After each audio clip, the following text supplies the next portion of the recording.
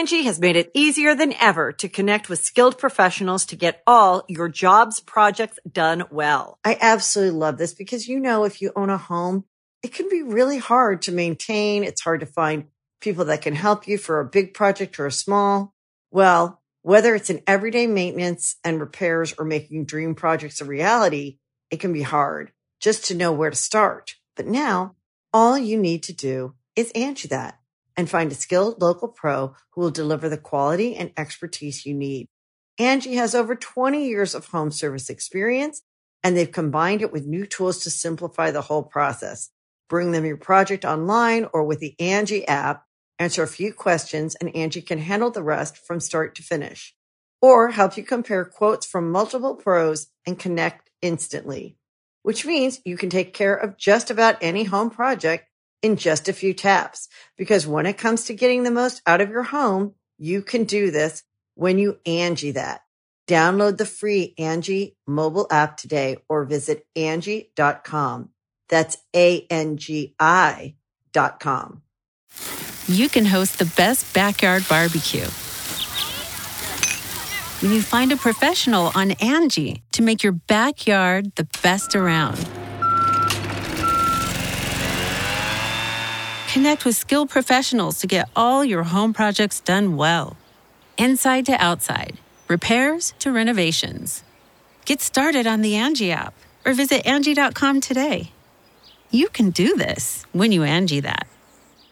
Angie's List is now Angie, and we've heard a lot of theories about why. I thought it was an eco move. Fewer words, less paper. No, it was so you could say it faster. No, it's to be more iconic. Must be a tech thing. But those aren't quite right. It's because now you can compare upfront prices, book a service instantly, and even get your project handled from start to finish. Sounds easy. It is, and it makes us so much more than just a list. Get started at Angie.com. That's ANGI, or download the app today. Sacred Symbols, a PlayStation podcast, is a CastBox original produced in partnership with our friends at Studio 71. CastBox is the fastest-growing, highest-rated podcast app on both iOS and Android, and all of your favorite podcasts are there, ripe for the downloading. Sacred Symbols is available wherever you get your podcasts, of course, but we hope you'll give CastBox a shot. We think it's pretty rad. To get each episode of Sacred Symbols 3 days before the public, completely ad-free, please consider supporting the show on Patreon at patreon.com/CollinsLastStand.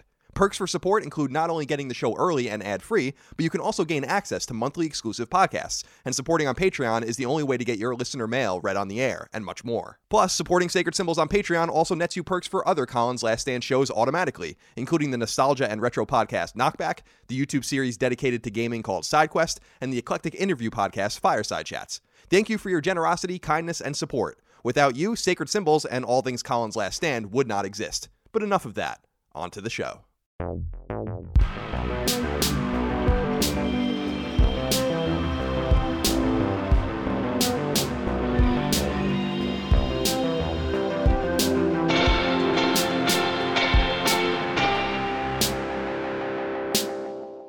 Greetings and salutations. Welcome back to Sacred Symbols, a PlayStation podcast. This is episode 44. My name is Colin Moriarty. I'm joined as always by three-time defending world snooker champion, Chris Raygun. Snooker? That was snooker. Snooker? Good Man, Lord. this has created quite the stir. Has it? With our British audience. I thought it would. I figured it might. They're just not pleased about it. They don't like facts. They clearly don't like the English language. Have you heard them speak lately? We probably should let them off the hook for now. Yeah, for now. Not forever. But not forever. We'll be back to that. Chris, how are you today? I'm okay. I got into a car accident on the way here in an Uber. Yeah, you told me that when you cool. texted me, and you're okay. You're in it one was piece? fine. It was like a minor thing, but it was weird because I never thought about the etiquette of being in a car accident in an Uber or like a taxi. I never thought about that because it's never happened to me. Yeah, it's never happened to me either, surprisingly. Yeah, I just kind of left. I just walked out and got another one. I think that's what you got to do after a while. Maybe you bear witness in some way if you need to. Yeah. But I would rather just kind of get... I just kind of sidled away. What will be interesting is if these two have a dispute and you end up getting called to settle the dispute because you witnessed. Oh, well, let's hope to Christ that doesn't occur. Yeah. Because you were saying that you think it's your driver's fault. I think so, yeah. Right. Well, I'm glad you're okay. I'm glad you're in one piece. Did you always have that scar on your neck? Was that always there? There's a scar on your neck, right? No. No, I had a good weekend. Oh, okay. I was gonna say, did you have? All right. Well, we'll just We'll just let that one go. Chris, wait a minute. What you're saying? Let me see it. Wait, hold on. No, I don't. Let's video games. Okay, hey everybody, welcome back to Sacred Symbols. It's a PlayStation podcast, right, episode 4. So what is it? Oh, fair enough. All right, I didn't okay. What is it? 41, 44. We'll just 44? Episode 44. Snooker. Now, Chris. Yeah, we have a ton to get through today. We do. It's a ton. I want to first say that Days Gone, by the time you hear this, whether you're hearing this on Patreon or free feeds, it's out. You can go buy it. It's the big PlayStation 4 exclusive of the moment. Now, we're going to do a full review discussion and spoiler cast discussion about this game. And so I'm going to simply refer to you to that. It'll go live a few days after this goes live. Yeah. It will go live first on Patreon, and then it will go live later for the public feeds. I just want to dedicate like an hour or so to Days Gone. I don't want to bog down this episode with Days Gone. There's a shit ton of news. Yeah. Needless to say, I guess we can tell people what we think, just, impressions-wise as they wait. I like the game a lot. I don't think it's great. And I think you need to blame Sony a lot for letting it out too early because it was There broken. were a lot of patches that happened, and it was kind of jarring, for sure. Right. So I think like when you see the GameSpot giving it a 5, it's like, well, did they play like patch 1.01 or 1.02? Because then that's maybe an accurate score. Yeah. You said that you liked it the more you played it. I had the exact opposite relationship with it. I liked it immediately, and then was immediately like consistently kind of just bogged down by it. I'm excited. So I'm excited to talk about it. Oh, me too. I'm so excited about that. So we're going to record that right after this, but we'll put that up in a few days for you.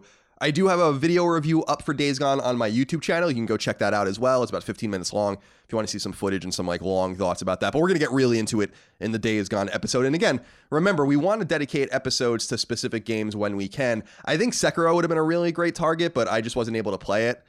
And so we'll continue to keep our eye out for whatever we can do this for. And like the special treatment. We did it for Red Dead. We did it for Spider-Man. I'm sure we'll do it for all the major exclusives. Oh, for sure, yeah. But we'll see if we can work in some other games as well. The other two things that I want to talk about are somewhat substantial. Remember last week that I told you about an initiative I'm doing about mental illness with a company called Charlie Cohen, and they're giving away or basically selling patches. The money goes back into this initiative called Shades of Blue that they're doing. You can go to my Patreon. You do not have to be a member to be there. You can go read up on this write-up that I did about it. It links out to buying the patch. It links out to this interview I did about my own mental illnesses and my own tribulations and all of that. They're raising money for a good cause. They reached out to me today and thanked me for that and said that they're seeing good responses. So we appreciate you. The patch will only be available until like the end of the first week of May. So go support a good cause if you can. And we appreciate you there. And the other thing I want to point to before we get into the really big news is that there is a Golden Week sale going on PSN. I usually don't point these out because the sales are so ephemeral and so short.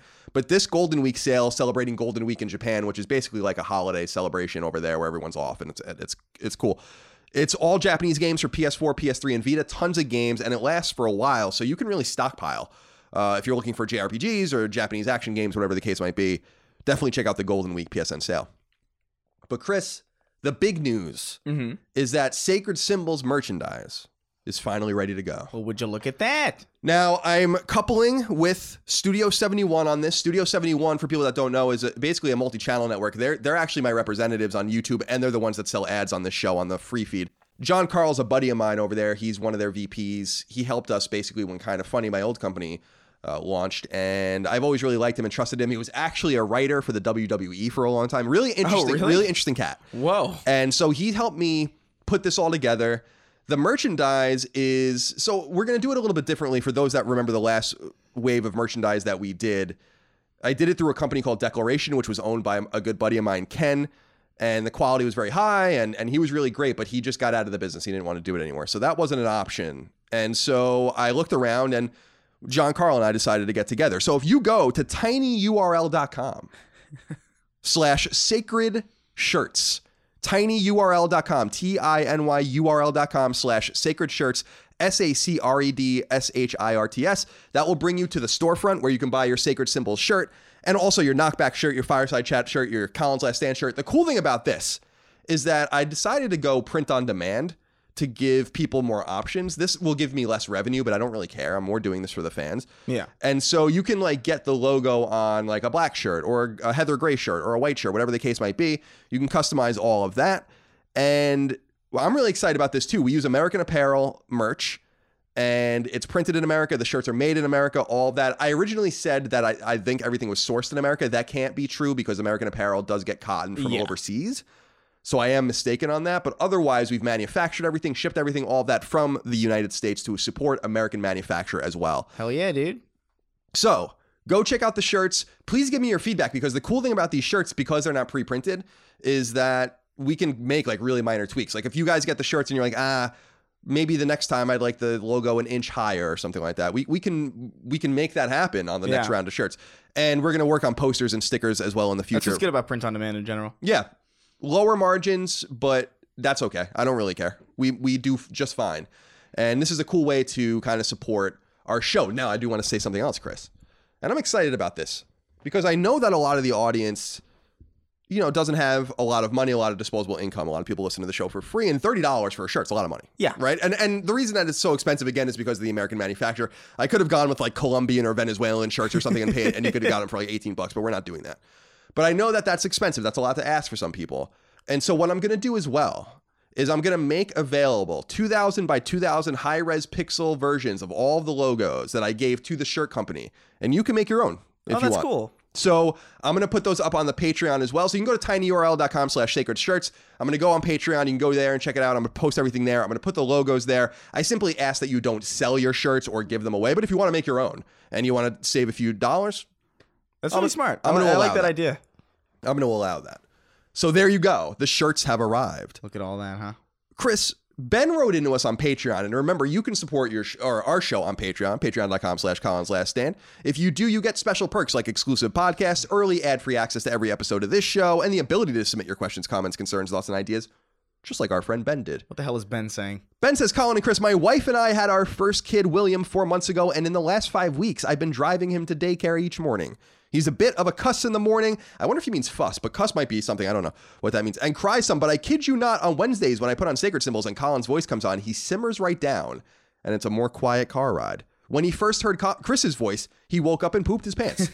So the jury's still out there. Thanks for the great show and the fun over the last however many episodes. You guys are awesome. Well, Ben, that's great to hear. Awesome. Congratulations on your child. I do regret to inform you that we are now going to adopt the child, and his name is now Colin. Oh, you can have that. That's fine. He can still take care of him, but we're going to spiritually adopt the child, and his name is now Colin. Good Lord. Jeff wrote into us. This is Jeff with a G. I always loved this. When I was a kid, there was a hockey player on the Vancouver Canucks called Jeff Sanderson, and I used to call him Geoff Sanderson for like when I was like 8, 9 years old, and then someone was like, "Are you fucking calling Jeff Geoff?" Yeah, because you were a daft child. Because I was an idiot. Jeff says, Chris, do you think you keep getting sick because you slept through your own apartment's fumigation? Is this true? It is true. You slept. No, were in your apartment when they were fumigating. It wasn't like a proper fumigation. They didn't gas the apartment. All right, it was just like they went in the kitchen and they sprayed the corners of the kitchen to get the roaches out. By the way, roaches are gone for now. They're dead. No, they're gone straight up. So we did it. We successfully murdered every single one of them. How long that'll last, I don't know, but for now, it's pretty good. It's like a real-time strategy game. Yeah, but no, they came over, and I was just dead asleep in my room, and they didn't bother to open the door, because why would they? They're not fumigating in there. So I exaggerated a bit and said, like, I slept through a fumigation. Well, which is technically true. It's not false. It would be funnier if they walked in with their little backpack sprayer, and they were just spraying in the court. Yeah, just sprayed you and just walked out. That would explain a lot, but I guess that couldn't possibly be Andrew, Sadly, the culprit. No. My life's not that interesting. Will Hahn wrote into us and said, hey, Colin and Chris, I hope you are both doing very well. Now, I have a very important question here, and I want to hear your guys' thoughts. What's your stance on going to Japanese and Chinese restaurants or any other Asian cuisine, perhaps, and getting 1 can of Coke and sipping it in a glass with ice and the tiny straw they give you? I feel like every time I go to a sushi restaurant, they always do this, and you don't get refills on soda. They give you a tiny glass with too much ice and a lukewarm can of Coke to pour in it. Have you two ever experienced this? It's a madness. Just let me have a refill. I hope this satisfies your random inquiry for this episode. Thanks for all the great content. Have you ever noticed, Chris, that when you go to a Chinese restaurant, like back in New York, for instance, you go get Szechuan, why is it that Asian restaurants always seem to have cans of Coke? I don't know. Isn't it weird? It is strange. It is really weird. I've never had it because I don't like Coke. So I've avoided soda for a long time, but I'm aware of that weird thing. Right. But it does seem like a psychotic fever dream that you would write about this, like it keeps you awake at night. My theory about this, Chris, is that because Chinese was and probably still is so in it revolves so much around delivery that it's probably easiest for them to grab the cans and then go out, right? As opposed to like fountain sodas. Yeah. You would assume it probably comes to that, but that's true. Like in San Francisco and LA and all over New York, when I go to Chinese restaurants, I love eating Chinese out in New York, especially. The Chinese here is kind of bad. Yeah. But I don't know if I've ever had a fountain soda in an Asian restaurant before. I'm just straight up. Yeah, no, I don't think I have either. I don't know why that is. Very interesting observation. Unless it's like a really nice like dim sum place or something like that. Sure. But, like, yeah. Very interesting. Will, get some sleep. Don't let this keep you up too much. Chris, let's go in to what we're playing. Let's do it. Orjan Benjaminson. This is I think this is a Norwegian name or something like that. It's like a Norse god. He says, "Hey Chris, have you finished Sekiro?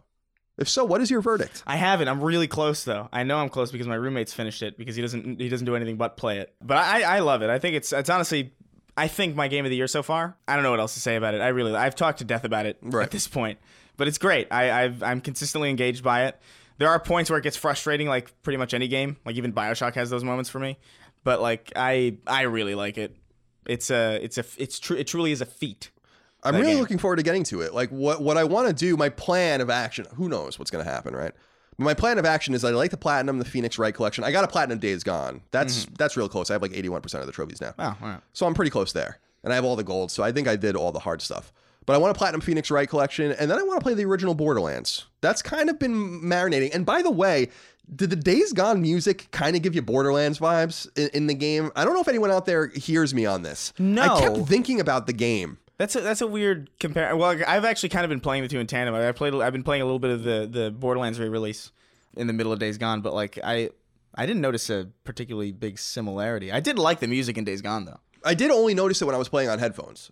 Because sometimes we do the 2 TV tandem out there because hockey's on and whatever, it's the hockey playoffs. It's a big time. Islanders are down in their series 2-0. So there might not even be an episode 45 because I might have killed myself by next week. All right, so Sekiro, that's on my list. Really want to get to it. So excited that people enjoy it and the game's doing really well. I haven't personally played anything other than Days Gone. I probably played it for 50 hours or so. Did you play? You mentioned Borderlands, but have you ventured down any other paths that are worth noting before we move on? No, just Days Gone. Okay. I haven't had a lot of time. I've been editing like crazy. Yeah, you put up 2 videos, I think, in the last week. Yeah, and I'm trying to get one out tomorrow. Wow, look at you. It'll be good. Hopefully I can get it. I got to be honest with you, Chris. You're one of the only people I interact with on Twitter. I like to interact with you and Bunty the most. But when Bunty keeps tweeting out video games, and so I keep asking him like really philosophical questions about them every time he tweets it out, and it's a fun little gag we got going on. I don't know if he knows he's part of the gag, but it's a fun little gag nonetheless. But I noticed that when you put up your videos, someone was busting your balls and like quote tweeting you and making fun of you. I didn't like that. I don't know. And so I felt like a very protective mother hen kind of thing. Oh yeah. Where I wanted to put you under my wing. I wanted to kind of bring you closer to me and protect you. And so I tweeted at him a picture of Ross from Friends. Look at this guy. That thing. And it got retweeted and liked, I think, more than his original post. Hey, look at that. So I didn't notice it. I don't know. I don't know who it was, but I assume that happens a lot. I don't pay attention to it. Yeah. There's too many people who like me. Exactly. That I'd a lot rather of people be paying attention to. That's a good point. And I just don't like seeing my friends mistreated. Fair. See, it seems like everyone was perfectly fine with watching me be mistreated. But I personally don't like when others are mistreated as well. So yes, again, we are playing Days Gone. Days Gone episode will go into that as well. But Chris, let's get into the news because it's really time. There's a lot. There's a lot, yeah. Okay. I think we might be able to move through this somewhat quickly, but pretty big news for us to talk about today. Yeah. Number 1. Sony has revealed new PlayStation 4 sales figures, as well as more interesting information in its quarterly and annual financial reports. For starters, PS4 has surpassed 96.8 million units sold worldwide as of the end of March 2019. As the end of March also marked the end of Sony's financial year as a company, they reported yearly sales of 17.8 million PS4s, which is down year over year, albeit in minor excess of Sony's internal projections. IGN identified a statement in the greater Sony financial paperwork that money from PlayStation's, quote, highly profitable first-party software titles, end quote, is expected to decrease during the fiscal year, which all but confirms that we're not going to get a repeat of last year's God of War, Detroit, Spider-Man trifecta, and in line with that, overall revenue for Sony's game division is expected to decline year over year. However, Sony's annual profit for the year was the highest ever reported by the company, even as it projects a softer 2019. as the company relies heavily on PlayStation for for revenue, and as PS4 hardware and software sales are expected to decline alongside increased money spent on the next-gen project, Sony appropriately set expectations a year out that things could be a little rougher moving forward. The Wall Street Journal, meanwhile, notes that since the financials don't indicate any planned marketing spending for the fiscal year ending in March of 2020, you shouldn't expect PS5 anywhere even close to or around that date, which makes sense. So there's a lot to unpack here. Yeah. First of all, 96.8 million PS4s sold. So it should reach 100 million by this summer and pass PS1 and Wii by the end of the summer, I assume. That's insane. Which is really, really interesting. How many PS4s do you own? I have... How many do I own, or how many are in my apartment? Well, yeah, how many have you bought? I had, I think 3. I had a normal one, then I had a Pro, and then I got the Spider-Man Pro. And how many are in your apartment? Oh my God. There's one in the living room. There's one for each of us, and then I have 2. So there's about like 5, 6. I think there's a slim one lying around somewhere. I have 4. It's a ridiculous amount. So we're contributing more to this number, but generally speaking, everyone gets 1 PS4. Those are really impressive numbers. Yeah. And, congratulations to Sony on that. 17.8 million PS4 sold for the year is soft, but actually in excess, like I said, of their internal expectations, but they expect that number to go down. The interesting thing here is because they don't expect a profitable first-party lineup throughout the year, Days Gone will count in the fiscal year. Dreams will also count, but it indicates that we might not get anything else, maybe. I don't know until March of next year. The Last of Us will be bigger than any of the games that were released last year, and I don't think Ghost of Tsushima will. So you would assume if they expected a bump or kind of an equal profit from first-party software, we would get something similar. Yeah. So this, to me, indicates that these games are further out than we think. That's kind of wild. So we'll see what happens. And a really nice poll from the Wall Street Journal noting that marketing spending will be flat for the year. There's no way that they would market the console, therefore. So really interesting stuff if you know how to dive into these financial reports, which I don't. That's not true. I kind of do. I used to do it for IGN. A little bit. The Angie's List you know and trust is now Angie, and we're so much more than just a list. We still connect you with top local pros and show you ratings and reviews, but now we also let you compare upfront prices on hundreds of projects and book a service instantly. We can even handle the rest of your project from start to finish. So remember, Angie's List is now Angie, and we're here to get your job done right. Get started at Angie.com. That's ANGI, or download the app today. Number 2, Sony Ben's long-awaited Days Gone just came out, and it did so alongside word that free DLC will begin rolling out for the game in June. At that time, survival difficulty, which makes the game extremely hard, removing fast travel, certain HUD indicators, and more, will be available for free download, and weekly tests in the bike, horde, and combat categories will also launch. So you guys have some, in addition to all the patches you'll be downloading for Days Gone over the next month, I think there are 5 of them already. Good Lord. You'll now be able to download these new free perks as well. No word yet on if Days Gone is going to get like some sort of expansion, which would be kind of cool. They've been doing that. They did that with Horizon, with the Frozen Wilds. Did that with Infamous, with First Light. They did that, so why not? Did you play the Frozen Wilds? No. I played First Light, but not the Frozen Wilds. I heard it was good. I did too. That was during my gaming hiatus, so I never got a chance to play. Number 3. At the Tribeca Film Festival in New York City, Hideo Kojima reportedly discussed his upcoming mysterious PS4 exclusive Death Stranding in some detail, according to IGN. We already knew from previous Kojima hints that the game stressed some sort of interconnectivity, and he confirmed that again while also confirming what kind of game it really is at its core. Quote, "It's an open-world action game, but it's really something new. There are so many things happening in the real world, in America, in Europe. Everything is actually connected by the internet, but in a way we're not connected in the real world these days. I'm putting that as a metaphor in the game. The player will have to reconnect the world in the game. You're very alone, there's solitude, but you're trying to connect. The story and the gameplay, the key word is connection. There are so many things in between, of course, but the key is connection," end quote. He later said, quote, "You're connecting the game and everyone is playing it together and you'll be connected. Everyone will be connected together as well. I can't say anything because Sony will be very unhappy. I don't want to be disconnected from Sony." There's a lot of connecting there. I know. Death Stranding, under development at Kojima Productions in Japan, is due out for PlayStation 4 at an unconfirmed time in the future. I wonder if that confirms like a weird kind of multiplayer kind of meta type deal going on. Yeah, I don't know. I hope not. Like, it does seem like you'll be able to see other people in the world and somehow what they do will affect you. But I'm still hoping that it's like largely a single player experience that simply has a metagame in it. Yeah. Which seems like something he would make. He doesn't make multiplayer games, really. So we'll see. I'm actually, I know a lot of people are joking around, and I've joked around about Death Stranding in the past. It was announced way too early. I think it's not anywhere close to being done. But a lot of people make fun of it for saying the more we hear about it, and I have, the more we hear about it, the more confused I get and the less interested I am. But this is the first time I heard about it where I'm like, okay, I kind of understand what the game is a little bit now. Open world action game.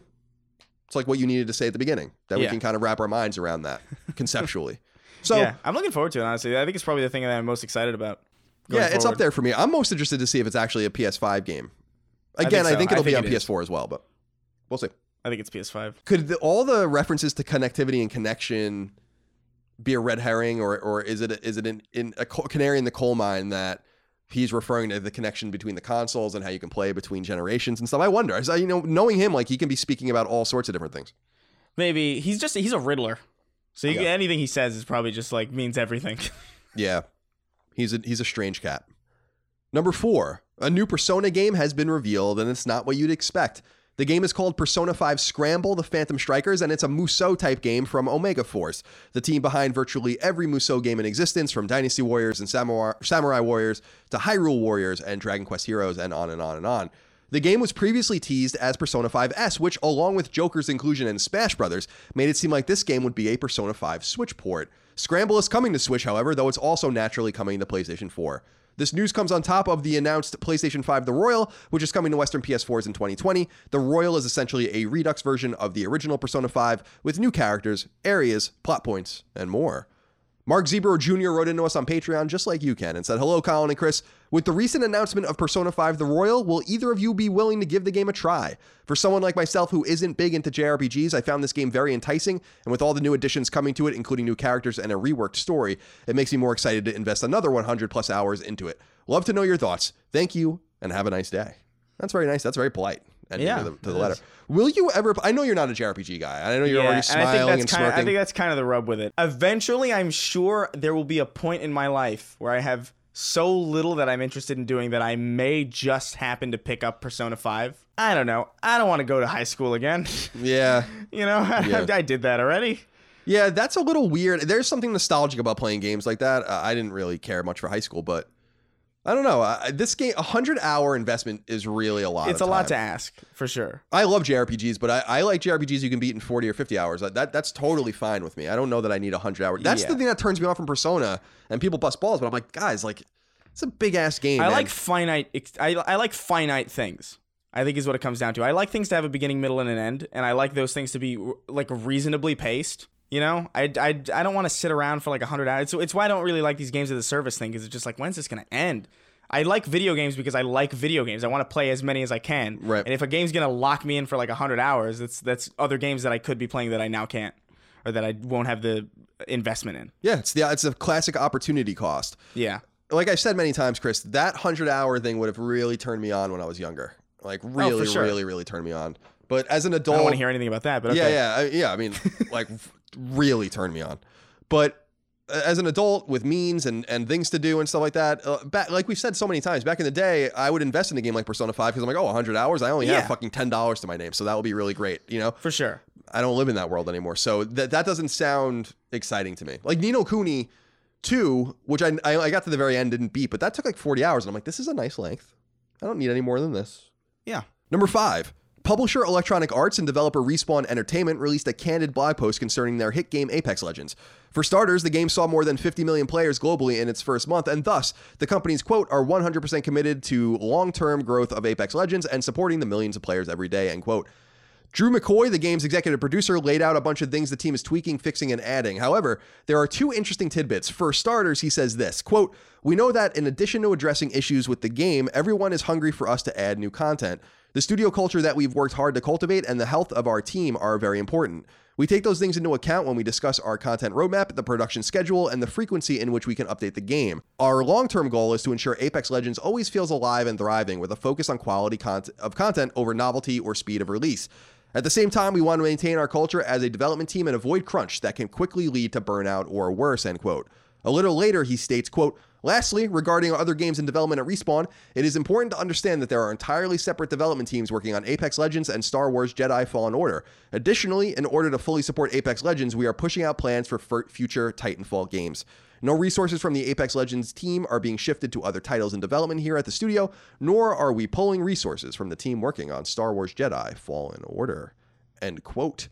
So there's interesting stuff in there as well. Yeah. From Drew McCoy, who again is the producer of Apex Legends. For starters, the game is doing extraordinarily well. 50 million players, millions of players every day. So the game demands attention, and certainly it's getting a lot of it. Now, do you think that this letter has anything to do with what was going on with BioWare, another 100%. EA studio? Yeah, 100%. I think so. I think there's been a lot of mentions of a lot of developers have been mentioning crunch lately, and I don't think they would have had it not been for the Anthem expose. Because otherwise, there's no reason to talk about it, really. Right, because this is actually, and we wouldn't want to draw that attention to yourself. Exactly. We have a question about this, which we're going to get into in a minute. But I agree with you. I think that this is just a time where people are more comfortable talking about the realities. But I think the interesting kind of hidden thing here is Titanfall was clearly in development, and they've clearly either abandoned it or pushed it away. That's irritating. That's annoying to me. Otherwise, they wouldn't have said that. No, for sure. So Titanfall 3 was in some state of development, whether it was in pre-production or very early in production.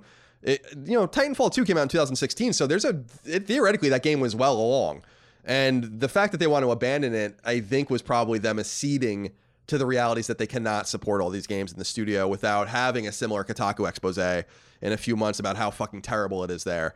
Yeah. And so I kind of give EA a little bit of credit because while Titanfall is not a massive seller, they clearly invested resources into making another one, and now it'll probably never see the light of day, I assume. Maybe not in its form it's in now anyway. Yeah, I hope eventually it does, because Titanfall 2 is honestly so good. And it's a damn crime the way they treated that game at launch. What's interesting is that Apex Legends is a Titanfall game. Sure. It takes place in the universe anyway. Yeah. Which is strange to me. Okay. I mean, they say that, right? I don't know anything say about that. It's kind of like how J.K. Rowling says, Hagrid had a micro penis. It's like, okay, whatever. Yeah, she's retconning all sorts of sexual things. Nobody cares about that. Joseph Troxler wrote into us on Patreon. He said, "Hey, Colin and Chris, on the show, you've talked in depth about game industry work standards, unionization, and why it is the 40-hour work week isn't practical in this industry. With news coming out about NetherRealm working their developers 80 to 100 hours a week during development of their last two games, what is the balance that you would like to see happen in the industry that allows for fans to have quality AAA experiences while not overworking devs? Is there a solution that currently exists at a larger studio? I'm interested in what your thoughts are, again, on this topic. Thanks again. Keep up the great work." Thank you, Joseph. I'm so glad you wrote in, because this is a really great example of what you're talking about. I think that Respawn and EA have identified a problem and are trying to ameliorate it to the best they can by seemingly abandoning an entire vertical at the studio, not laying anyone off, and then putting people from that game onto Apex Legends. You just don't overwork your workers, really, is what it comes down to. It's just basic. I don't know how else to really fix that problem other than just basic kind of management skills. You know what I mean? Just know what you can handle. I think, and I've said this before, and I don't want to be too controversial about this, but I do want to bring this up, because did you read the NetherRealm story that he was referring to? I read a little bit of it, yeah. What he's referring to, for people that don't know, is that apparently some guy came out and complained that during Mortal Kombat 9's development, so this was a while ago, Mortal Kombat 11 just came out, that during Mortal Kombat 9's development, it was horrifying. And I believe it, but I do want to say this, and I said this about the Rockstar story, and I said it about the BioWare story, and I said it about Respawn, and I'm going to say it about NetherRealm. I don't believe that anyone's working 100-hour weeks. I'm just throwing that out there. I think that might happen very rarely if you're in a fucking mode where something needs to get done. But I always try to think about that. People just exaggerate shit, and maybe sometimes they don't mean to.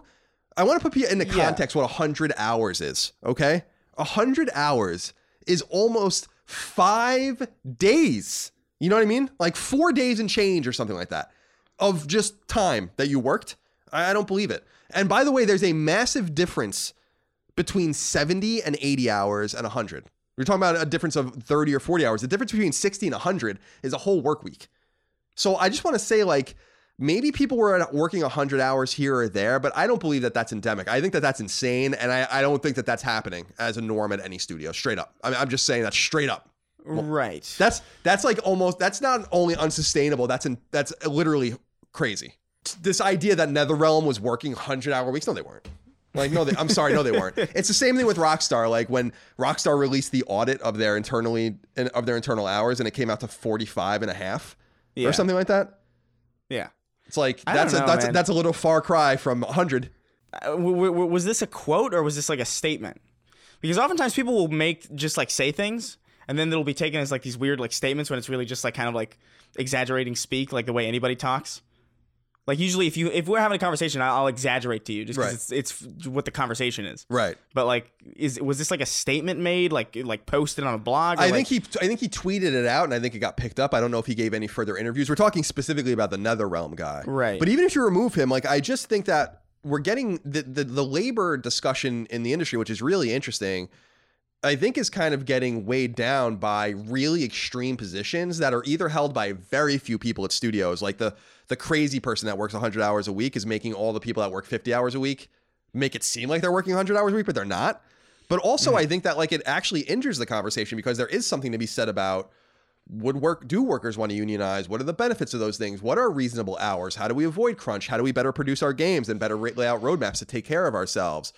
And I think that it's getting all lost underneath the crushing weight of the most extreme situations and scenarios that are really not common. I know lots of people that work on lots of games, and I've never heard anyone ever remotely say that they worked 100 hours. And by the way, the important thing, and I know that this is without saying, but like we're also talking about this, like most game developers aren't compensated well above the mean compared to society, and that like they have a gun to their head. And from what I've been reading and from what I understand, from what I experienced and from what I know and learned, you know, it's a culture of one-upism, but no one is making people stay. No one is like, you know, maybe people expect you to work weekends or whatever the case might be, but I'm just concerned that we're losing the plot. What are we talking about anymore? Are we talking about crunch? Are we talking about long work weeks? Are we talking about agency over your life? What, like, these are all different topics, you know? Yeah, it's kind of like the difficulty conversation that was having it's like a bunch of different conversations happening at once that's disguised as the same thing. And you need to kind of separate them a little bit. Right. And, you know, as someone who works, and these days I've really taken a lot of work off my plate, which is great. So I'm working a more normal workload now, which I feel so good about. And I needed to do that for my mental health. That was a major suggestion from my psychiatrist. But, you know, I'll still work 40 or 50 hours a week.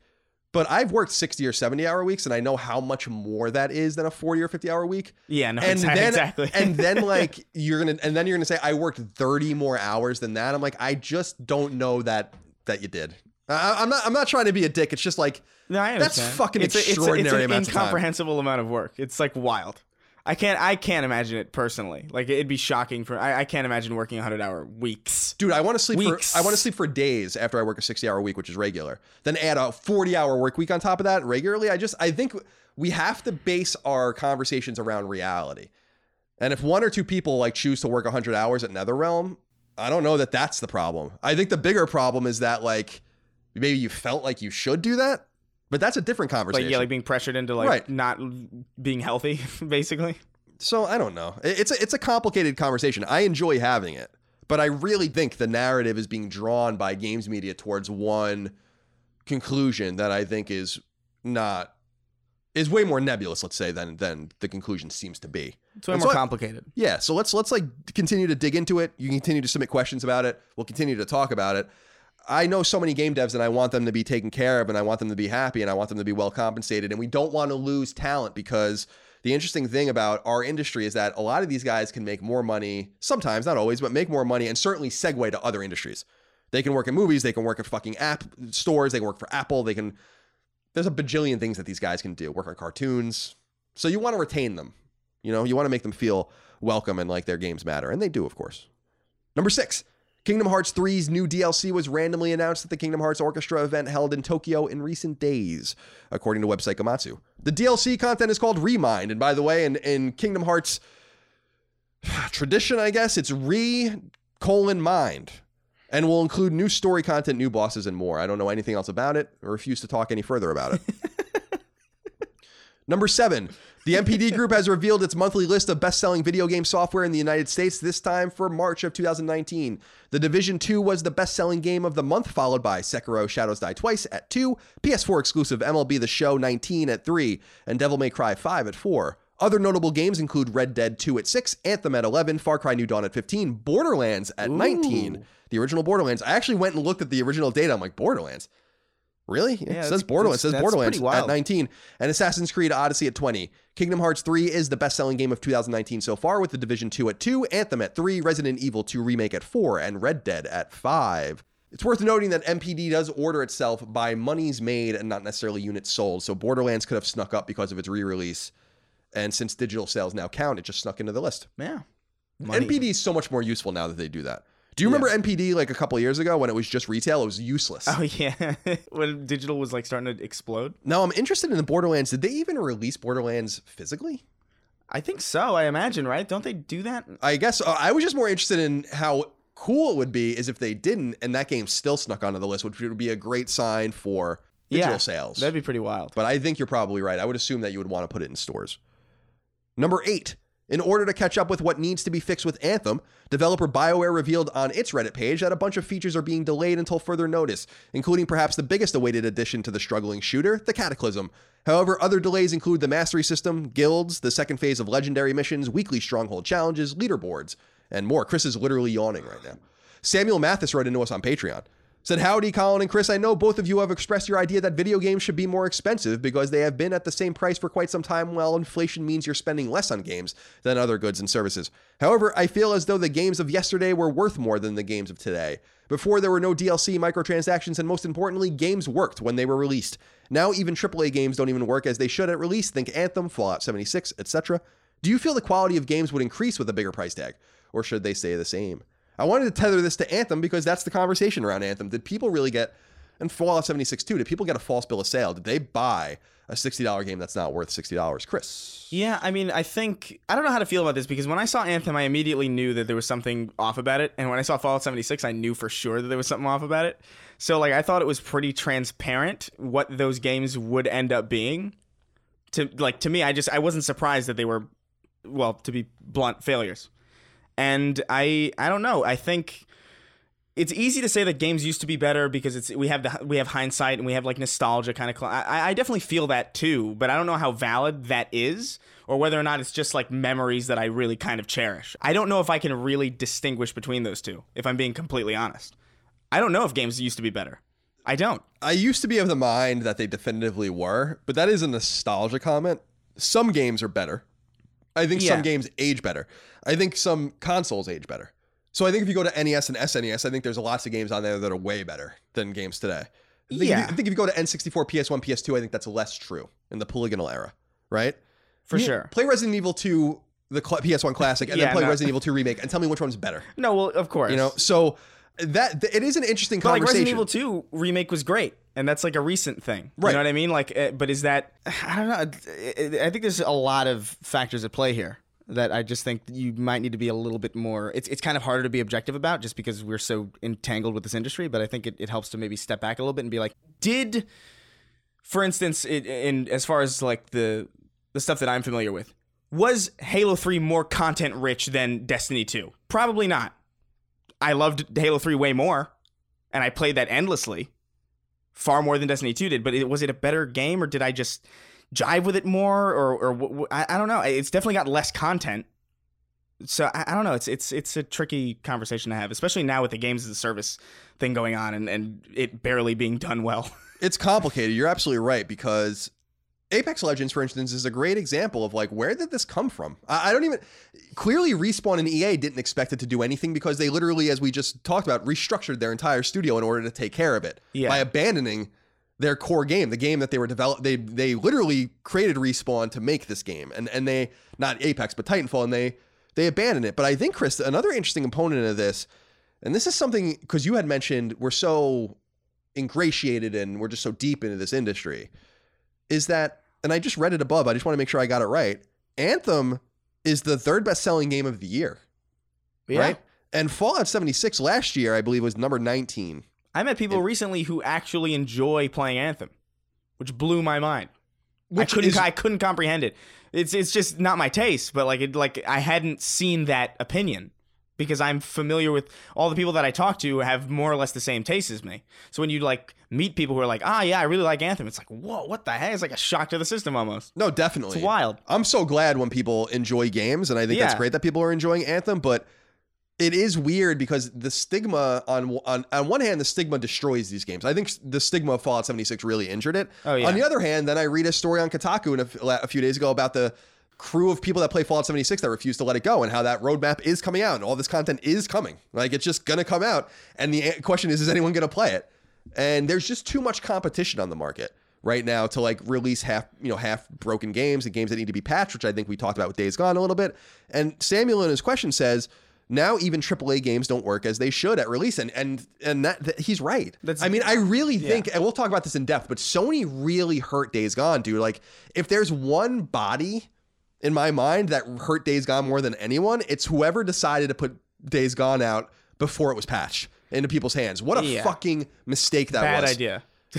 Really bad idea. Yeah, I know that they internally expected a higher score than what they got, and I think that was because they were expecting to have a final product in people's hands, not something. When we got Days Gone, I remember talking to Sony and asking them, Sony PR people, very nice. I asked them, my friend Brian over there who's handling the game, I was like, when are we going to get the game? And he was like, we'll get it. It's probably going to go out next week. And then I got it the next day. And I was like, what? First of all, I was like so excited that we got it so early. I'm like, oh, they're going to give us time to play it and sit with it. What a nice thing. But actually, it was broken. The game was broken. It wasn't ready. And so, at least at the time that they gave it to us, man, that's a case. We'll get into that in the Days Gone, because that's a fucking case study situation that I really want to get into. But nonetheless, Samuel, we appreciate your inquiry, and we didn't really even answer your question, which is about inflation and spending more on games and our games broken. I just think, as we've said so many times ad nauseum, and I think Chris agrees, we just have to explore the scale, whether it means go up or down. Generation Zero, for instance, which is a fucking terrible video game that I was excited about for some reason, I don't think it's a $60 game. I think it's at $40. So we're already starting to explore that range. Yeah. And Far Cry New Dawn was also $40. And the thing about New Dawn is that I think that's a $60 game. So it's cool that they gave you that much value. Same thing with Ratchet and Clank, the remake from 2016. Mm-hmm. That did so well because it was $40, but that was a $60 game. So I think there's a way to explore downward. And I think once you see an exploration upward, you'll see, I am confident in an uptick in quality. Like, I don't think that Cyberpunk is going to come out and be broken. No. I just don't believe that. I would be shocked. Number 9, Bloodborne is getting a board game, and its Kickstarter reached its funding goal of $200,000 in less than a half an hour. Bloodborne. Yeah, why didn't they call it that? It's a shame. The tabletop game aptly called Bloodborne the board game. Yeah, shit, they missed an opportunity there. Supports from 1 to 4 players, where the so-called hunters, quote, must explore the town of Yharnam and fight their way through beasts, monsters, and frenzied townfolk to survive the night and uncover the source of the madness that consumes it, end quote. The game should be ready for Kickstarter backers and perhaps even sold through retail channels in May of 2020. As of the time I'm writing this, the day before we recorded this episode, the game had around 20,500 backers pledging more than $2 million. There's about 2 weeks left in the campaign. That's so cool. It looks pretty cool. I like that Sony is allowing this to happen with their license. People might remember they did this with Horizon as well. I don't know if it's the same company doing it. They're allowing licenses where they're not making a lot of money back. It's the same thing with their merchandise, which they're selling a lot of now too. It's just a nice way to get your shit out there. Yeah. No, Sony's a big really company. Cool. They have expectations, but if you're making a little bit of a rip on a board game, why not? Yeah. Introduce people who play board games to it. Number 10. Website Silicon Era has relayed word that in Japan, Sony is officially ceasing repair services for both the PlayStation 3 and PlayStation Portable. Oh, no. These services have long since lapsed in other parts of the world. The announcement, which came over PlayStation's Japanese customer support Twitter account, noted that the PS3 repairs will cease on May 31st, while PSP will end even sooner because they are literally out of the parts necessary to continue to fix them. They're just out. So not really germane, I guess, to the audience, the Western audience that listens to this, but I thought an interesting little tidbit nonetheless. That's sad. They ran out of those weird analog sticks. Yeah, they're all gone. The analog stick that I thought was a speaker for like a really long time. Yeah. Like too long. Wait, did you own it? Yeah. You never touched it when you owned it? I got it in 2005 or 2006 with Valkyria Profile Lenneth. When did you realize it wasn't a speaker? 50 hours in, probably. That's shocking. Yeah. So you didn't even fuck with it? No. Nope. That's psychotic, dude. Yeah. That's like wild. I know. Well, because you have to think about it, right? This was obviously pre-3DS. So we were coming off of DS and GBA. We were using D-pads still on handhelds. It was just very natural. I looked at this thing and I'm like, well, why would I even think that there was a stick on this? And I thought, by the way, that stick was terrible. I never used it anyway. It was pretty bad. I think I might have used it in like Grand Theft Auto or something. Yeah. Those Grand Theft Auto games were pretty good. It was a bad stick. What were those Grand Theft? Liberty City Stories and Vice City Stories, the PSP games? Was it Stories? I thought that was what's the 3DS one? Or that was Chinatown Wars. Oh, right, yeah. Which was also released later on PSP. I heard that was really good, actually. Yeah, it was different. I think it was more in line with the old GTA 1 and 2 top-down stuff. Yeah. But did you play Liberty City Stories or Vice City Stories? I played a little bit of Liberty City Stories. They're so crude when you play them now, but when I was so excited about them when they came out because cool. I was like, it's a handheld Grand Theft Auto. It's awesome. That was when Rockstar just released constant streams of Grand Theft Auto games, which clearly doesn't happen anymore. Number 11. Square Enix has confirmed that it is indeed holding an E3 showcase this year. The company confirmed on Twitter that you can tune into their show on Monday, June 10th at 6 p.m. Pacific time, which is interesting, and that's Sony's traditional slot. Last year, the company did a broadcast of trailers and announcements with no live show. Their tweet doesn't make it clear if that's what they're going to do this year, though that's a safe assumption. Last year's, I think, was like a half an hour or a little bit more. What are your expectations for Square Enix at E3, Chris? Because a lot of people are saying, well, where's the Avengers game? Yeah. And also, where's a Final Fantasy VII Remake? What do you expect? I don't think we're going to see anything about Final Fantasy VII. I think that's dead. If I'm being completely honest, I don't imagine wasn't there like a huge shakeup at that studio too? They removed the studio and then brought in. I don't think it's dead, but I think it was probably maybe restarted. It's definitely on. It's definitely like we'll see. It's probably like a Metroid Prime kind of situation where it's like we need to restart this to the point where it's if it's not dead, it's dead for the foreseeable future. I mean, based on the gameplay I saw, it should be dead. I don't know what they were thinking. Yeah, the game looks cool, but the gameplay itself, the action. I don't know. I am curious about the Avengers game, especially considering what is currently out and smashing records right now. I don't know why they're not using this. Dude, did you see the Avengers? I did. I thought it was wild when at the end the Riddler came in. Yeah, it was pretty insane. Fuck shit up. It was wild. When Stuart Little came in and killed Stuart Little came in with a machine gun and fucked everyone up. It was crazy. I literally don't know. Like, I couldn't even spoil the movie because I don't know anything about it. The last Marvel movie I saw straight up, and I think it might have been the first one in the MCU, was Iron Man. Yeah. That was the first one, right? That's the one that started it off. And I saw that in the theater, and I thought it was pretty good. It was a good one. But that was the last Marvel movie I ever saw. That was in 2008. It just blows my mind that they're working on an Avengers game and they've been so silent about it, given what's happening. What is it, $1 billion? Almost $1.25 billion. It's ridiculous how much money this movie's making. And they have the Avengers name tied to a game, and they're not saying anything about it. It's weird. Must not be ready, or they want to just hit those beats twice. But if it's not ready, why even this is the thing. It's like it's been announced for how long now? I don't know if did they ever explicitly announce it. I think that they might have acknowledged it, but they never showed anything from it. Right? I think no, they had like a teaser, didn't they? Oh, I don't know. I don't know. I remember it being specifically announced a while ago.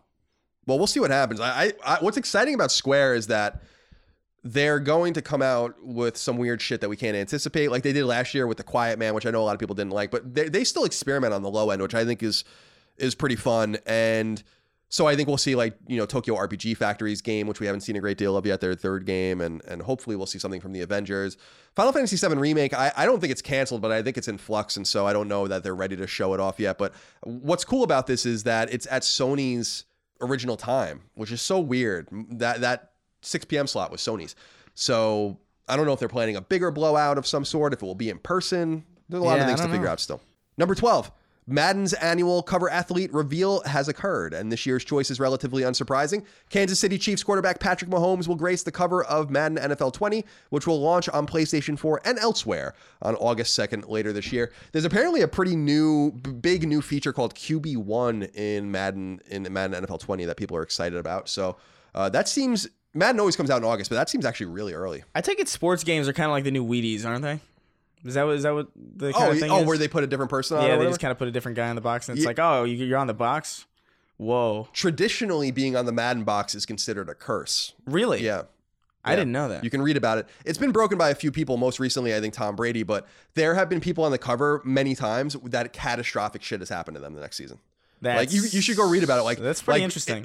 Season-ending injuries, botched plays that were catastrophic to the team, all sorts of shit. Really interesting stuff. You should go read about it. Number 13, the long-in-development follow-up to 2012's Retro City Rampage, Shakedown Hawaii, finally has a release date for both PlayStation 4 and Vita. The 16-bit open-world game is due out on May 7th. The game will cost $19.99 or your local equivalent, and buying one version of the game gets you the other for free. You can also share saves between the two versions. We call that cross-save.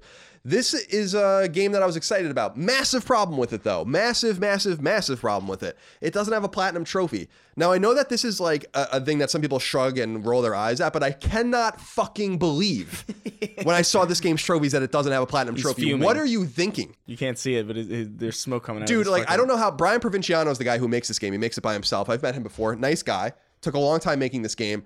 I know he's tuned into the, his player base. I know he's tuned into the industry. I know he was tuned into the feedback, the myriad feedback he got on Retro City Rampage. How the fuck did you botch that? How does this game not have a platinum trophy? That is fucking nuts. You know what they say? It really bothers me. Colin, really bothers me. The real platinum trophies are the friends we made along the way. I can't with that. It's just because it would be. How would you say would be the platinums we made along the way? The real. I don't know. I'm not smart enough for this.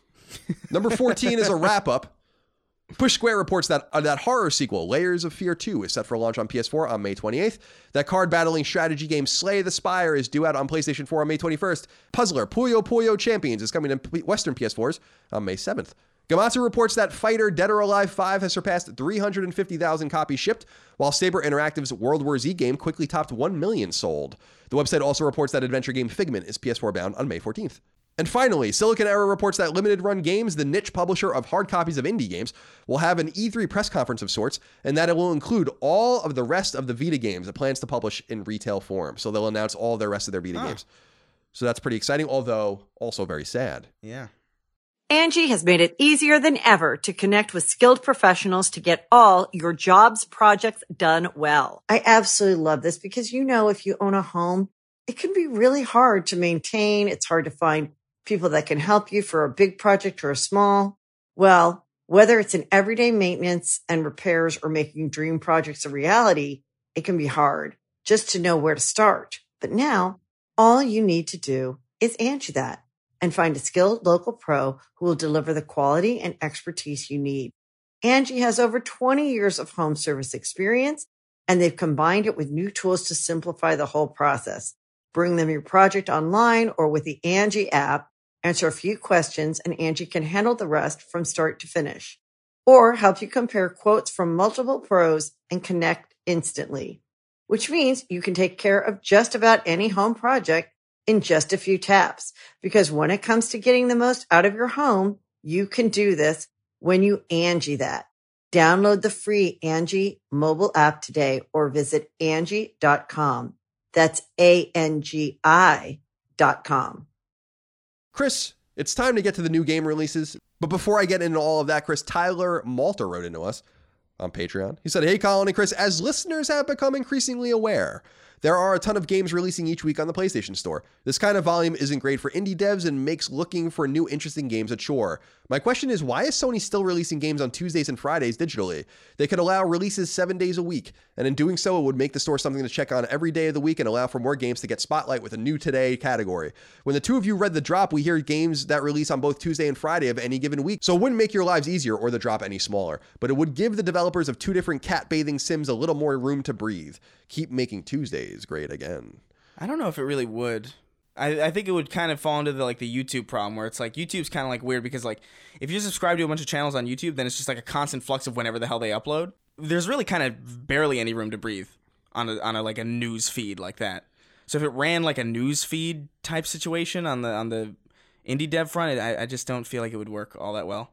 It's hard to say. I mean, nothing really works. I'm a little puzzled why games are still released on the old schedule. Yeah. Games used to come out on Tuesdays, then they were released, worldwide on Fridays. Music always came out on Tuesdays. I think movies came out on Tuesdays, something like that. Or DVDs, DVD releases. DVDs. Movies come out on Fridays. I don't know exactly why that exists still and why you wouldn't necessarily want to release a game whenever you can, because it really is just checking a few boxes. I even know that the developers themselves set the trophies live, for instance, because I was playing an early game and I was like, your trophies aren't live. It's oh, hold on.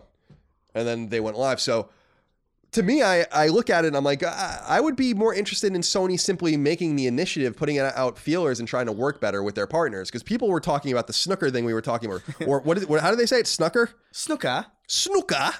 And they were talking about how, well, of course they would both release the same week because that's when the snooker championship begins or whatever. And I was like, but guys, that doesn't matter. Sony should look at that and be like, we can't release these games the same week. We're just not doing it. It doesn't make sense. People are so eager to make excuses for companies, and I find that really weird. Sony doesn't give a fuck about the PlayStation Store and most of the games that go out, and they should. And I'll keep saying that they should care. There should be people playing every one of these games, talking to the developers, making a schedule, releasing them in a way that makes sense to try to elevate the games. And if the game isn't worth elevating, then perhaps the game isn't worth publishing. I know that's a hard thought, And it was, again, I just want to say, no coincidence that nothing came out around Days Gone last week. Sorry. Yeah, no, for sure. You know, and people were saying, well, maybe other games wanted to get out of its way. And I'm like, no, I don't think so. I think that Sony was like, nothing's coming out this week, unless we probably previously agreed that you would come out today, you know? So I don't know. I get frustrated, Chris, because I think Sony should do so much better. And I know a lot of indie devs, and I know a lot of indie devs that have done very well on PSN. And what I hear from them is not good stuff about working with PlayStation. What I hear from them is that Sony doesn't seem to care too much about them anymore, that it's hard to get in communication with them. It's hard to even get a PlayStation blog post. It's hard to get placement on the store. These are guys that have sold millions of copies sometimes of their games on PSN. So if they're saying that, can you imagine the guy who's like one dude making a PSN game hoping to get noticed? He's fucked. Yeah, it's a mess, honestly. I don't understand it. I don't know how to fix it though. It's like I don't even think they really understand. I've made my proposal. Hire a council of people that this is what they're responsible for at Sony. Spend a couple $1 million a year and make a team that literally is responsible for curating, for playing these games. And as I said in the past, there should be let's say there's 10 people. A game is submitted. The game needs to get 8 votes to get published, or 7 votes. And you're not judging it based on anything other than like, well, whoever this is aimed at, enjoy it. You'd probably get rid of half your games that way. That would create, a bunch of of room and oxygen. I get really frustrated because I think that this only hurts game devs. It doesn't hurt anyone else. Oh, for sure. Now, would you like to go first or second? I'll go first, I guess. Okay. You always like to lead off. I appreciate that. Yeah. Get on base, Chris. Let's go. Bird Game comes to PS4. In Bird Game, a third-person flying adventure, a very special adventure awaits you. Oh, I don't like the 2 adventures there. Ugh. Complete with a serene soundtrack, a difficult yet relaxing adventure. Oh my god! A difficult yet relaxing adventure awaits all those who wish to be one with nature. That's a lot of adventures in the same sentence. A third-person flying adventure, a very special adventure awaits you. A difficult yet relaxing adventure. 2 sentences. Sony definitely cares, though. This is what I'm talking about. Someone on that team would read all these write-ups that are submitted and be like, who wrote this? Yeah. And then rewrite it so that maybe someone reads it and says, oh, that sounds interesting, instead of fucking making fun of it. I mean, this is what I'm talking about. Yeah. The whole point of this segment is mostly us making fun of bad write-ups. Yeah. And the other reason I like to do it is because I just want to acknowledge every game on PSN at least one time. And so that's why we do it. Black Paradox comes to PS4. Black Paradox is a fast-paced roguelike shoot-'em-up. Unleash an arsenal of weapons, power-ups, drones, and other upgrades to survive waves of enemies against the backdrop of vibrant pixel art and synthwave soundtrack. Enter the cockpit, ready your weapons, and prepare for the ultimate galactic showdown. See, that's a good write-up. Tells me a little bit about the game, makes it seem exciting. Yeah, look at that. Bomb Chicken comes to PS4. Play as a bomb-laying chicken in this action puzzle platformer. Who doesn't love chicken? Especially when it's smothered in delicious blue hot sauce? That's actually a question mark. I'm not being an idiot. After a freak accident, a seemingly ordinary chicken becomes a bomb-laying free-range hero. Explore the versatile mechanic of laying bombs in this explosive exploration platformer. I like that one too. Free range would have been a better name for that than bomb chicken. Free range chicken, or free range chickens actually would be a funny superhero name or character name. You guys can take that out there. Bomb chicken was it's a good name. Bomb chicken's good. But it doesn't work on the double entendre. It doesn't, I suppose. It's a bit lazy. Box VR comes to PSVR. Box VR brings music-enhanced, boxing-inspired workouts to virtual reality gaming. Leading fitness instructors help us produce a variety of boxing workouts specifically designed to destroy calories in the most entertaining way devised. We are constantly improving Box VR with new classes, music, moves, and features. It's funny because I've been thinking about trying one of these athletic workout games, because I went and tried on my suit because I have to go to a wedding in a couple of weeks. Oh, yeah. I haven't tried on since 2016. Not looking good? Not a good scene. Oh, no. Not a good scene. It's weird because I weigh the same, but my gut is just so much bigger now. It's like a chain link fence over a quilt, huh? Yeah. That's right. That's right. Crashbots comes to PS4.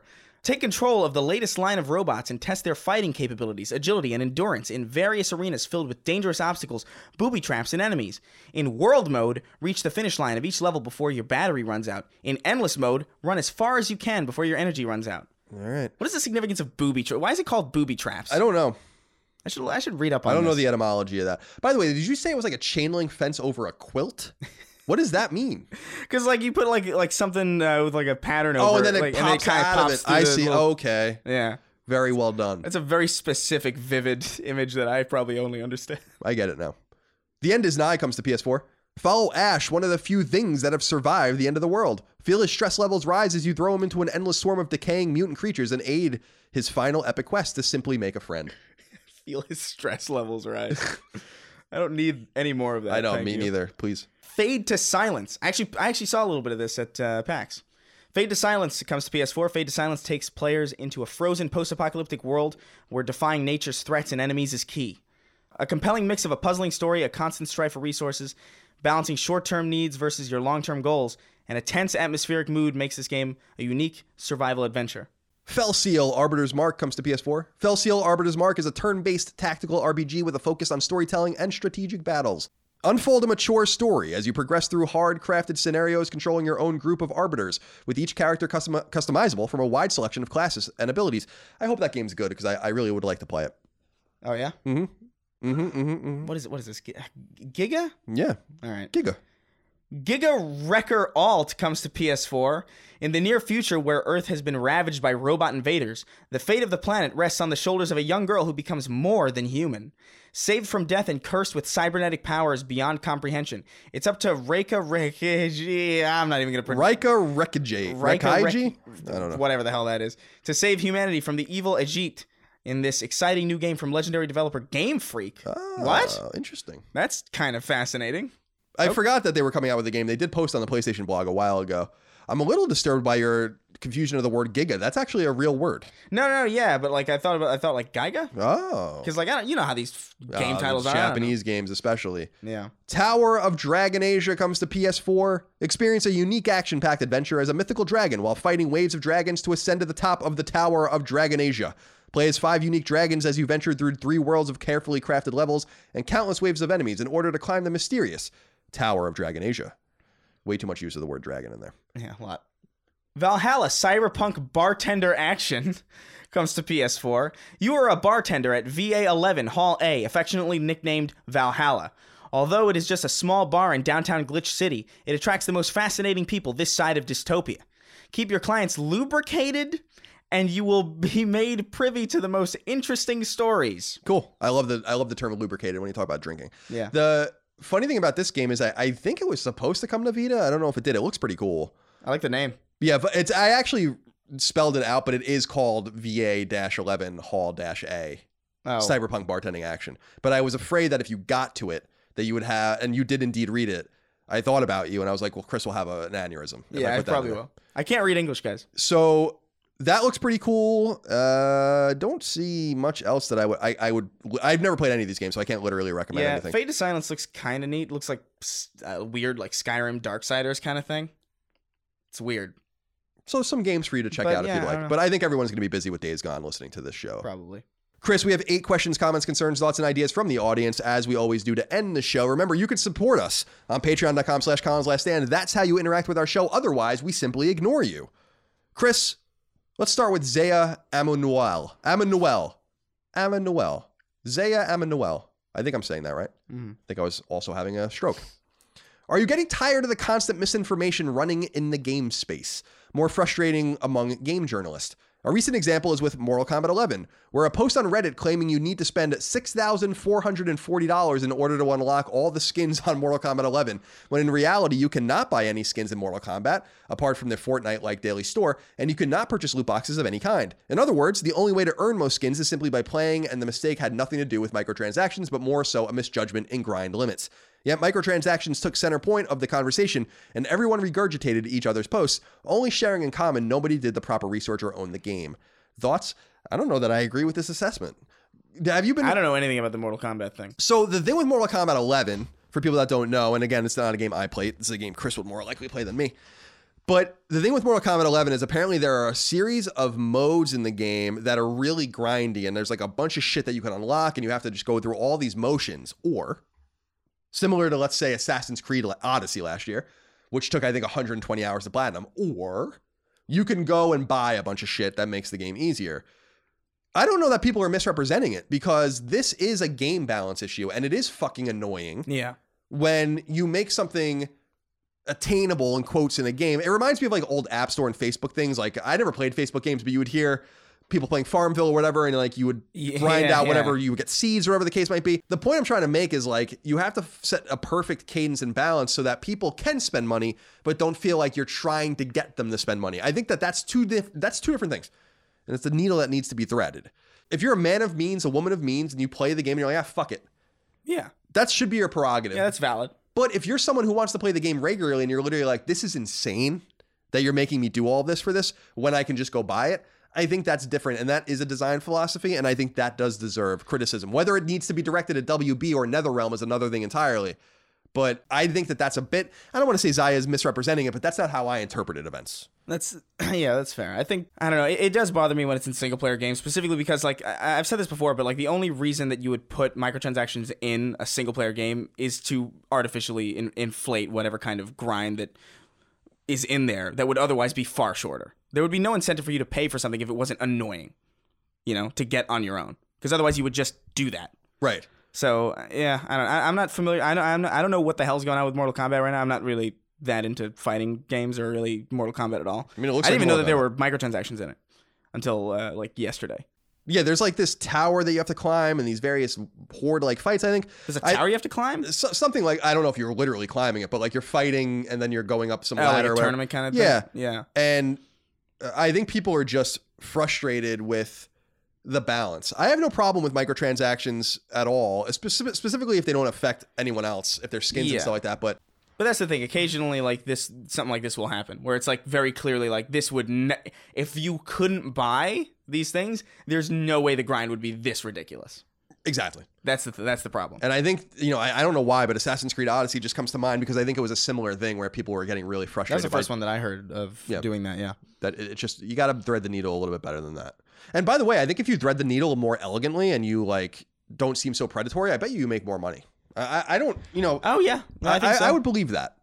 I think that's probably why Fortnite's enormously popular. Because I don't think it's nearly as egregious. Right. Because it goes back to my Plants vs. Zombies 2 story from 2011 or 2012, whenever that came out, where like you literally couldn't buy the game. You had to like literally spend money in it. I'm like, well, fuck off. I'm not giving you, I would literally give you $20 and now I'm not giving you anything. Yeah. So, reminds you of those games that would have like those mobile games that would have ads pop up to like make you want to buy the full version so you didn't have to deal with the ads. Now we just get. Can you leave us a review on the on the store or whatever?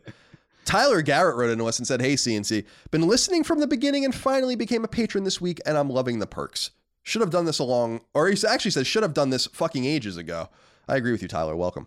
I was wondering if you guys have seen the guy who beat Sekiro using Donkey Kong bongos and what you thought of that. Is this guy a masochist?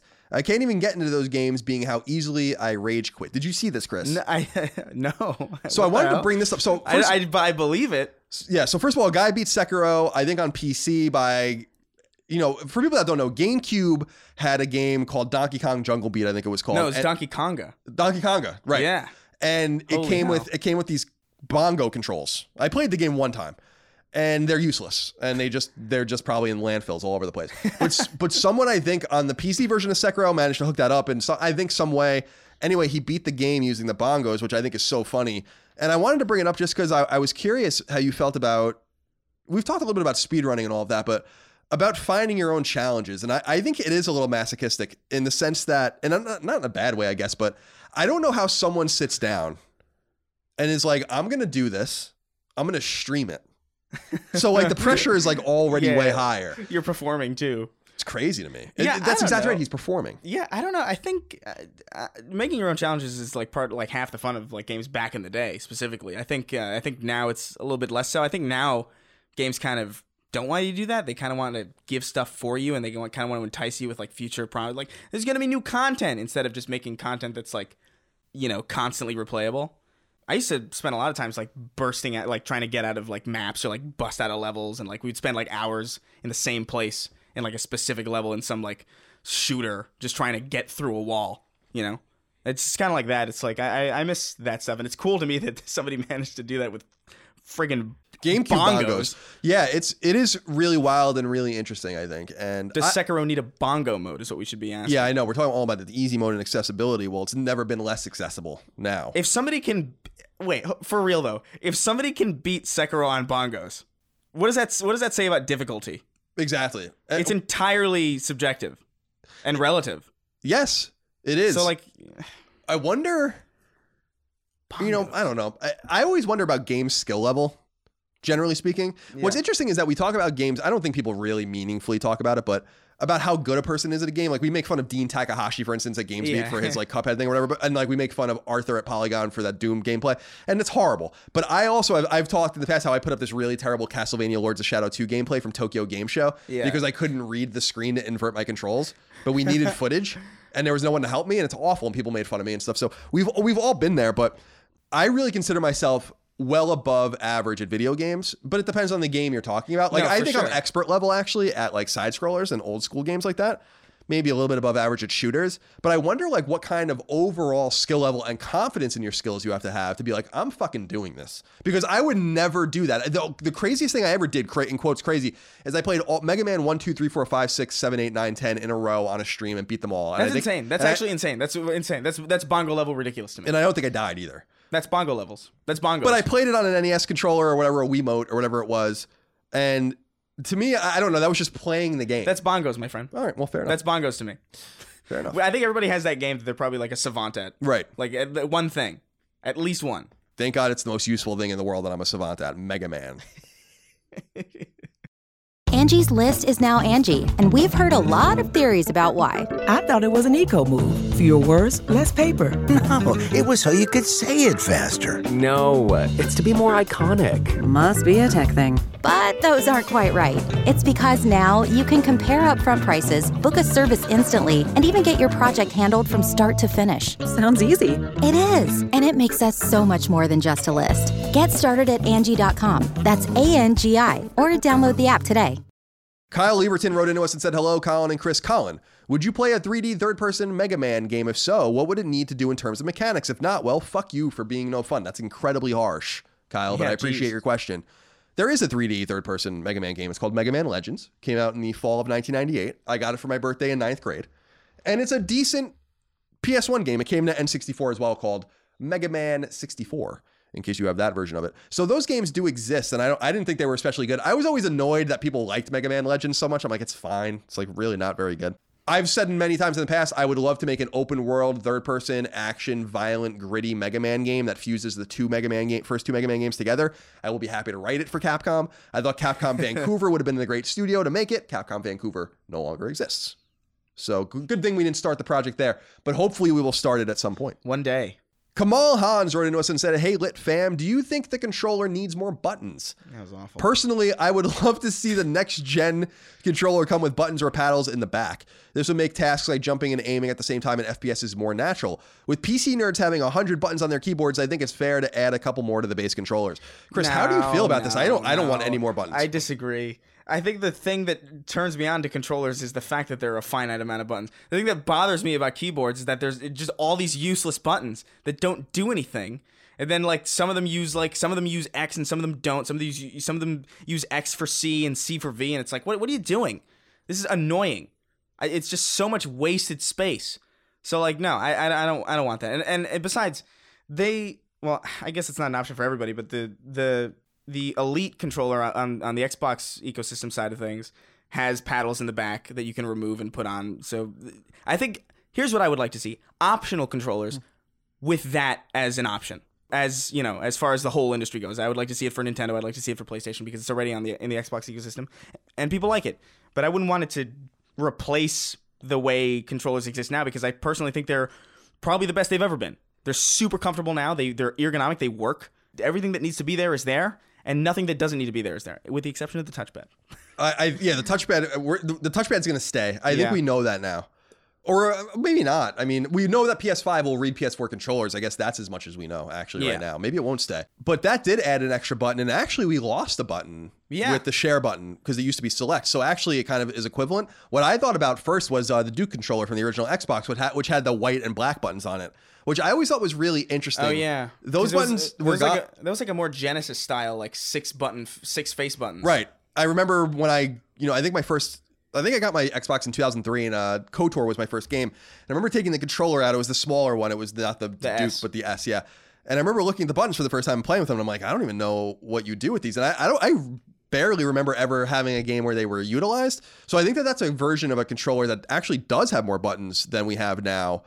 And I don't think we need more. Technically not, because didn't it have 2 triggers, or did it only have 1 trigger? It had 2 triggers, but no bumpers. Oh, no bumpers. So those buttons were the bumpers, basically. Ah, that's right. Well, I'm not even talking into the mic. That's right.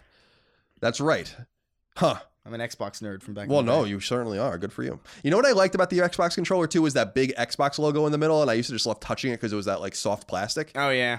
It was nice little rubbery. What a waste of space that was, but yeah, really interesting. You know, so yeah, I don't know that we need more controllers. What I've said over and over again, though, Chris, is I do think we need a convention about how the games control, feel, and menus operate. I think Nintendo, Xbox, and Sony should get together and be like, this is the way we're fundamentally corely, you know, X is forward, circle is back. It's actually the opposite in Japan, you know? Yeah. Stuff like that. So I'm like, can we normalize it so that when I play a shooter, I generally know how to play it?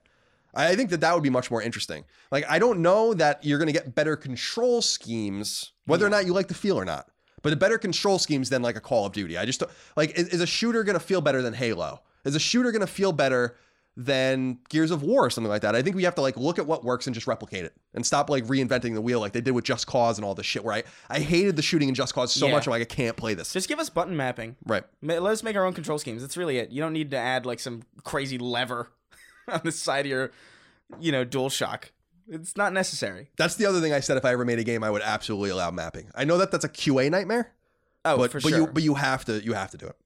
But on controller, surely it's a lot easier than on PC. I would assume so. And by the way, Chris, because you brought up the Elite controller, people have been writing into us, and we have said in the past, there is no official Sony Elite controller, but there are Sony branded Elite style PS4 controllers that are endorsed by PlayStation. Oh, really? Yeah. I don't know who makes them. You know what? I'll pick one up. And it's then not bring Sony. it in next time. I'm just not. really curious about it. I did get the green controller, the forest green DualShock with the white trim. Beautiful. Right. Beautiful. Looks lovely on the shelf right now. Jorge Palomino wrote into us, Chris, and said, a mostly excellent greeting to both of you, good sirs. A couple of episodes ago, you talked about whether the Horizon Zero Dawn sequel or a Killzone sequel should launch with the PS5. I think it would be a good idea to have the Horizon Zero Dawn sequel with access to a Killzone PS5 multiplayer beta, possibly including all sorts of new modes and such that could lead to a great multiplayer shooter launch for the Killzone game. Curious on your thoughts. Also, I wish games would bring back bonus mini games that you could unlock like back in the day. How cool would a Horizon Zero Dawn snowboarding game be? That would be fucking awful. And I wish you stopped, Jorge, while you were still ahead. But as far as what you were saying about Horizon and Killzone, that would be very interesting. Now, I shared with Chris, I don't think he even responded to my text, but I heard some substantive rumors about all of this shit over the last week from people I trust. And there's some moving and shaking happening with some of these games. Should be interesting. I don't want to see a snowboarding game, though. No. I liked SSX, though, back in the day. Snowboarding games that are snowboarding games are fine. You don't want to play Horizon Zero Dawn? It reminds me of Cloud snowboarding in Final Fantasy VII. Not necessary. That happened? Yeah, it definitely happened. Final Fantasy VII? Yeah, I think it was at Gold Saucer, but it could have been some other time. Yeah, there's a snowboarding game and a motorcycle game and a chocobo racing game and all that kind of stuff. What the hell? Okay. I only know that because, I played Final Fantasy VII when I was a kid, but I just platinumed it like 2 years ago, so it's still on the mind. But yeah, I think there's got to be some sort of cross-pollination if Guerrilla's doing 2 games at once. But I don't like sealing multiplayer betas behind game sales. I just think... and pre-sales and shit like that. I just think it's predatory. I think that it benefits like the most fiscally and financially secure gamer, but not necessarily the most passionate or useful gamer for your beta. And that's why I think betas should be signups. Like, I think you should sign up for betas, regardless of like if you're sales, because then you have a nice cross section of people. Just because a person was able to afford a pre-order doesn't mean that he has more valuable insight necessarily than a Killzone fan who's still playing Killzone Shadowfall because he can't afford or doesn't choose to afford or whatever the case might be a game. So yeah, there could be some cross-pollination there, but I will say no more for now. Guitar Raven 28, that's an interesting name. Is it a raven that plays a guitar? That sounds like an old, like a really old YouTube channel.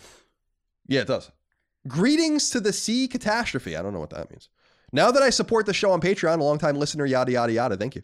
I can ask about a little problem I've been having. Well, this is exactly what this podcast is for, to solve your problems.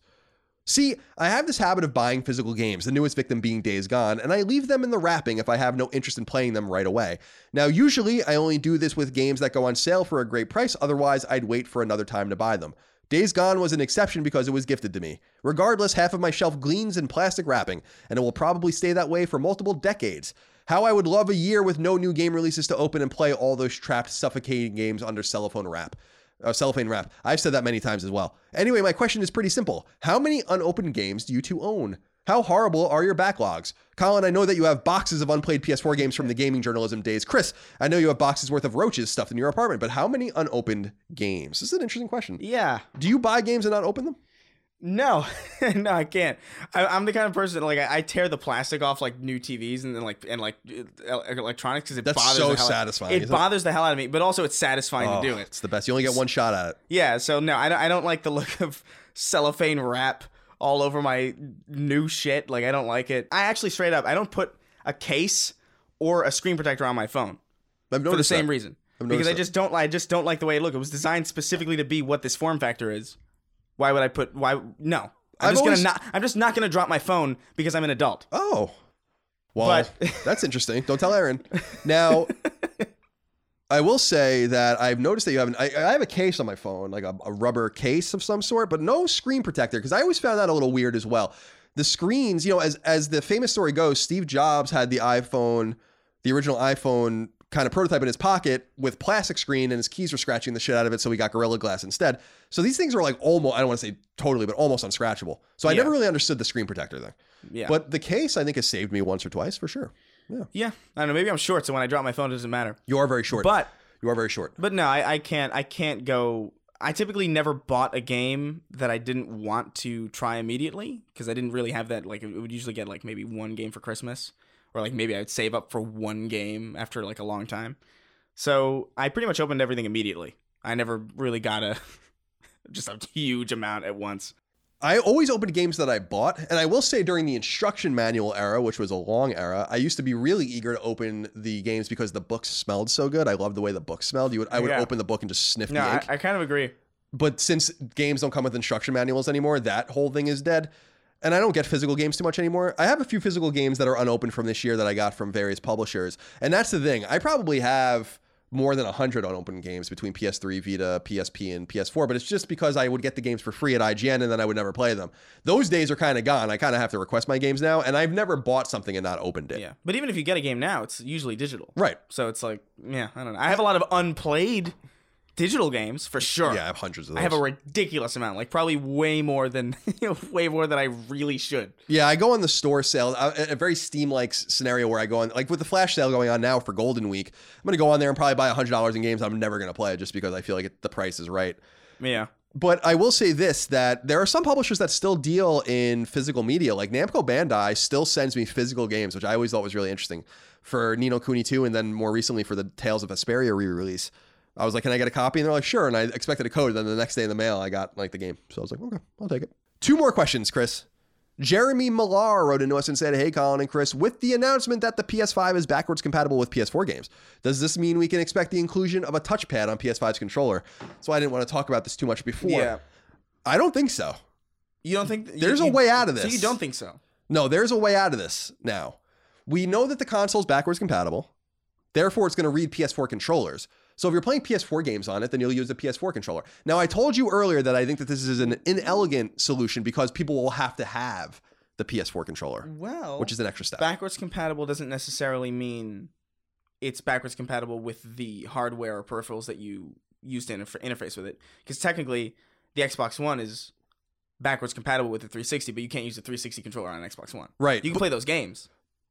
But you can use a DualShock 4 on a PS3. You can? Yes. That's right, you can. So the point is that like, okay, you're right. Yeah, and that makes Move sense. bounced between consoles as well. And I think, like we said last week, those which special peripherals are a little bit weird, but like, yeah, that's a good point. It is interesting though. Like we said last week, Move is going to bounce from PS3 to PS4 to PS5. It looks like, which is strange. But I think that, as I said earlier, backwards compatibility is a rough one because it's essential. We're going to get it.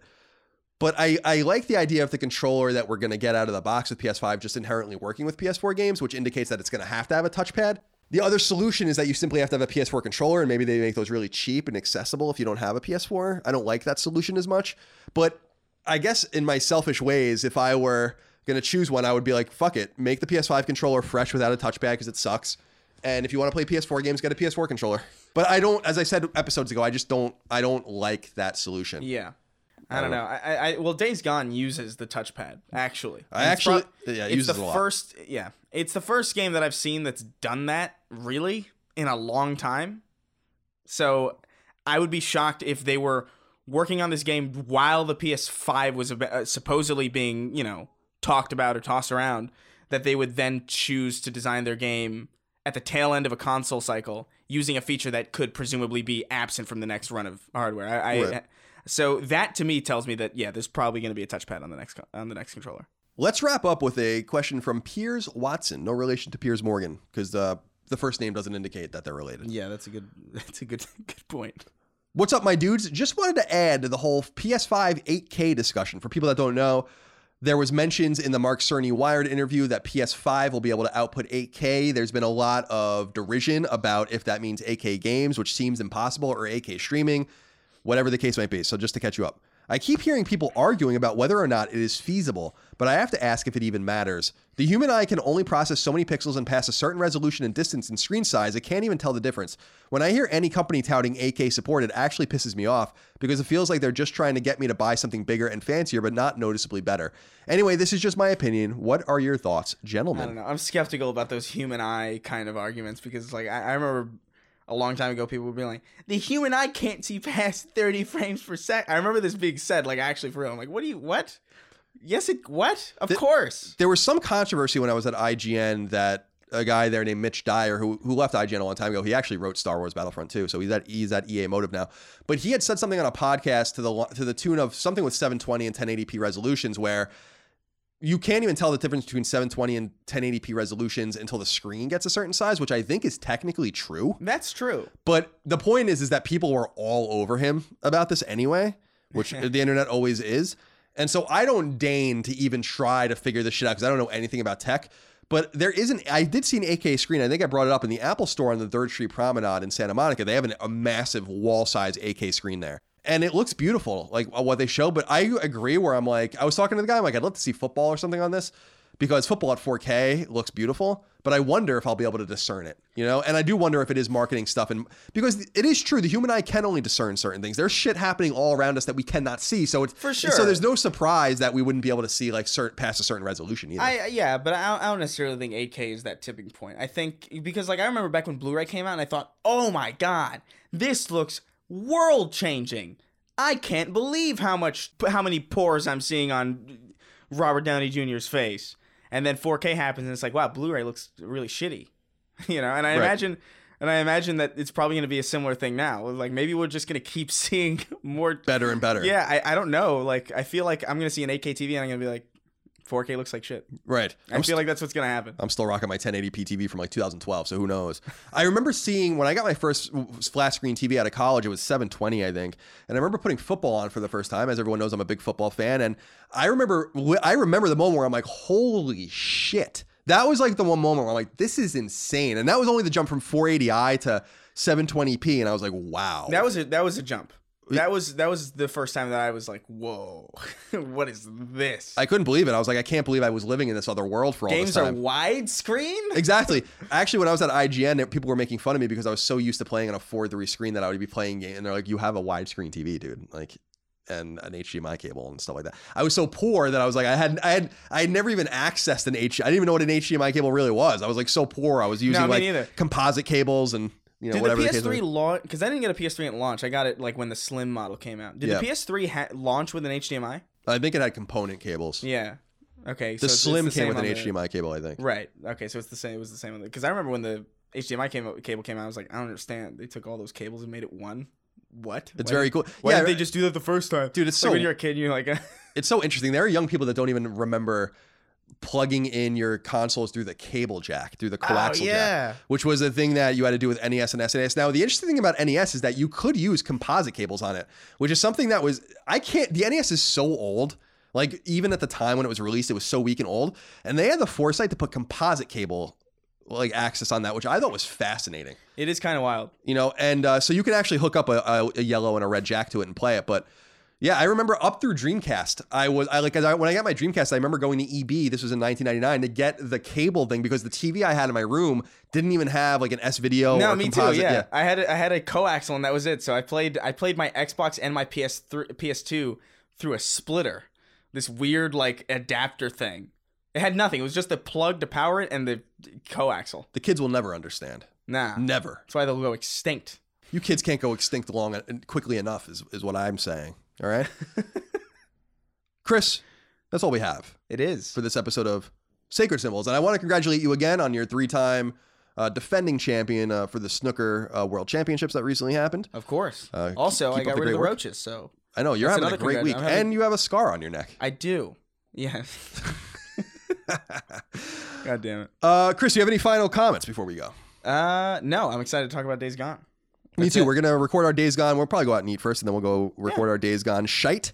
You guys can look forward to that in the coming days. Thank you so much for supporting our show. Remember, you can get every episode ad-free and 3 days early by supporting us on patreon.com/ColinsLastStand. Those perks carry over to my other shows as well. It's the only way you can get exclusive podcasts, the ability to submit your questions, comments, concerns, thoughts, and ideas to the show, etc. Remember, Sacred Symbols merch in the form of t-shirts. Now here. Go to tinyurl.com/sacredshirts and enjoy yourself. And remember, we appreciate everything you do for us. We'll see you next time for more Sacred Symbols, a PlayStation podcast.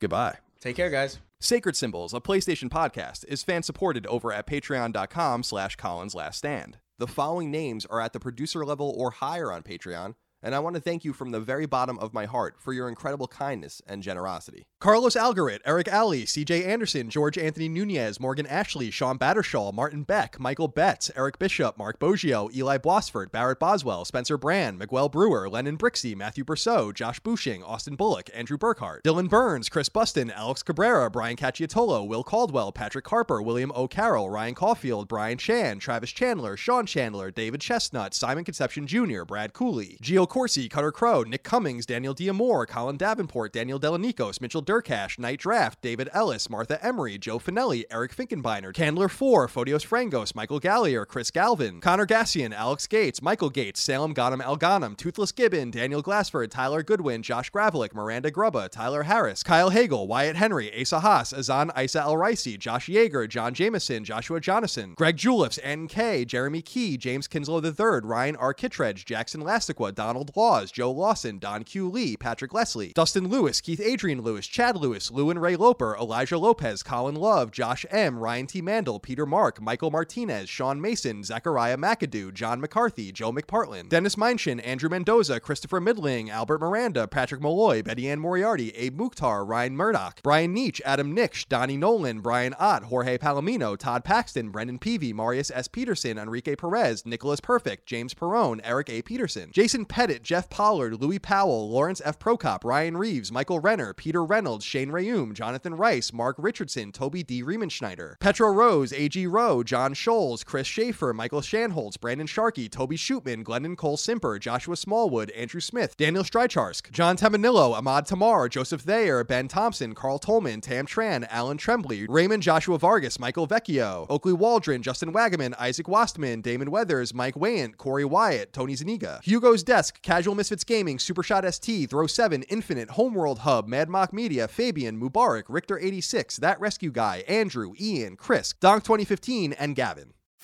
You can host the best backyard barbecue when you find a professional on Angie to make your backyard the best around. Connect with skilled professionals to get all your home projects done well. Inside to outside, repairs to renovations. Get started on the Angie app or visit Angie.com today. You can do this when you Angie that. Angie's List is now Angie, and we've heard a lot of theories about why. I thought it was an eco move. Fewer words, less paper. No, it was so you could say it faster. No, it's to be more iconic. Must be a tech thing. But those aren't quite right. It's because now you can compare upfront prices, book a service instantly, and even get your project handled from start to finish. Sounds easy. It is, and it makes us so much more than just a list. Get started at Angie.com. That's ANGI, or download the app today.